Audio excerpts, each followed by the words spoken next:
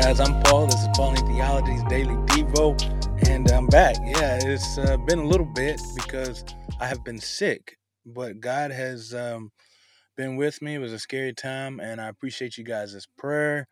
And yeah, I'm back now, so I'm hoping I can continue with this as I continue to recover. I think I should be okay. So your prayers have been a blessing for sure, and God is still grateful. But what this has done is taught me a lot about my relationship with God and my relationship with my family, and just actually taking every second advantage and living it out to the fullest. And so that's what I'm gonna do.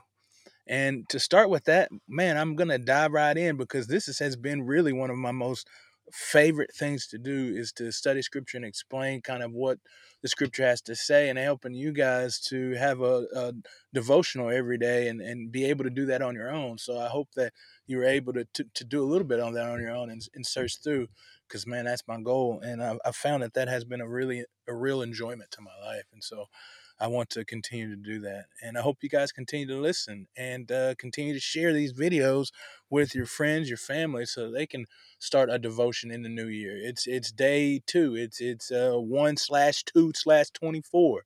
And I hope that with that, we begin to study and dive deeper into the scriptures. So this time we are on Genesis 16:7-16. And if you haven't checked it out, go ahead and read it, come back, and we'll answer the 4 questions. If you have read it, let's dive on in. What is this exactly saying? What's it talking about? Well, this is after the incident in which Sarah gave Hagar to Abram. Abram took Hagar and slept with her, and then she became pregnant. And then Hagar started kind of boasting about it, like, "Yeah, I got the baby." You know what I'm saying? And so she told her to go away. You know what I'm saying? Get out of here. And then, but then Abram told her, "Hey, you can do whatever you want with her, man. She's your servant."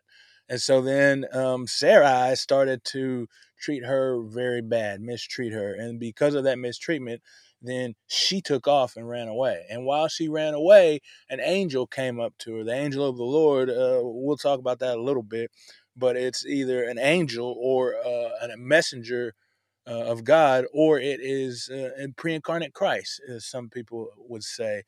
And he spoke to he spoke to Hagar, told her go back and submit to Sarai. He says, and I will make your son great, and he will be wild. You know what I'm saying? He'll be crazy. Everybody will be against him. He'll be against everybody, but he will make him a great. He will make him great as well. And so um, she was comforted in that, and she said she called that place like low. Let me see if I can find it real quick. But she named the place, and she said it's a place where God sees, and she called God the God who sees, El Roy, and he's the God who sees. And she said because she saw her in her affliction. So yeah, I can't find the place real quick. I haven't. It's a little bit tough here. Let me see. Uh, Also, the angel told her to name the child Ishmael, which means that God hears. And so she also has a theophoric name, which is a name named after God, and she named the place because God saw her. And so she is all about. She called upon the name of the Lord there. Yeah, she called upon the name of the Lord, and God heard her cry. So what's to say about God? Well, I think it says that God is a God of blessing. And I say it this way because, in particular, Ishmael is not the child of the promise. We're going to find out here in a little bit that Isaac is, or Isaac, that he is the child of the promise. So for God to just bless Ishmael and Hagar is God on his own, doing his own thing, blessing people because he's God and he desires to bless them. So that's one thing that we see from this. But also we see that he's a God of seeing. We got to take it from Hagar. Is that God sees her in her distress and desires to comfort her. He comes down there, sees her in affliction. Why should he see her? You know what I mean? Why would she? Because she's just a slave girl from Egypt. But and she is almost in a sense usurping the promise of Isaac, or what the reader might take from that. But God, being God, is not going to allow that to happen. And so it's a powerful thing that he would come in and bless her and her child, despite knowing that that's not going to be the child that's actually going to have all the promises. So he sees us in our distress. He's a God of blessing. What's this saying about man? Is that sometimes, man, we got to walk through some difficult situations in order to receive the blessings of God. And I know this may seem like those people who want to say they want to give you all these good things, but I got to do it, man. And sometimes you got to walk through the fire, man. Sometimes you got to walk through some struggles in order to achieve the blessings of God. And it's hard. It is very difficult to have to walk on coals of fire. But when we get through those things, man, we see that there's a blessing that God is wanting to bestow upon us that we receive and get to see the glory of God achieved from it.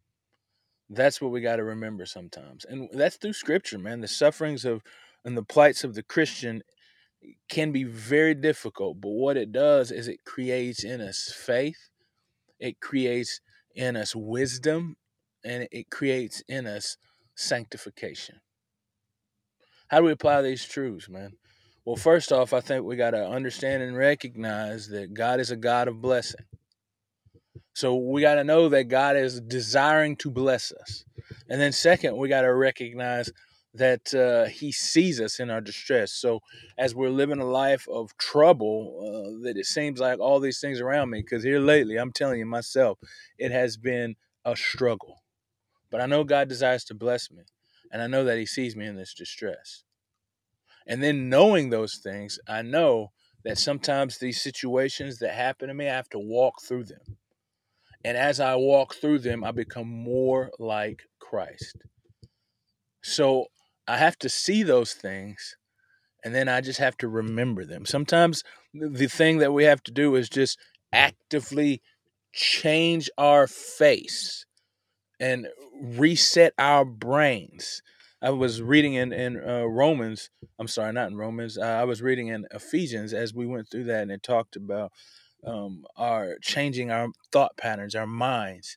And so I think that is one thing that we have to do. We got to continue to renew our minds by the Spirit of God, renewing the inner man by the Spirit of God. And that is how we get through these things. This is how we remember, and we need to apply the truth today, is to renew our minds to understand that the circumstances that we're in now are there only to help us to become who God has called us to be, so that we can receive our blessing uh, in the future. And I appreciate you guys for listening, and I'll see you guys in the next episode.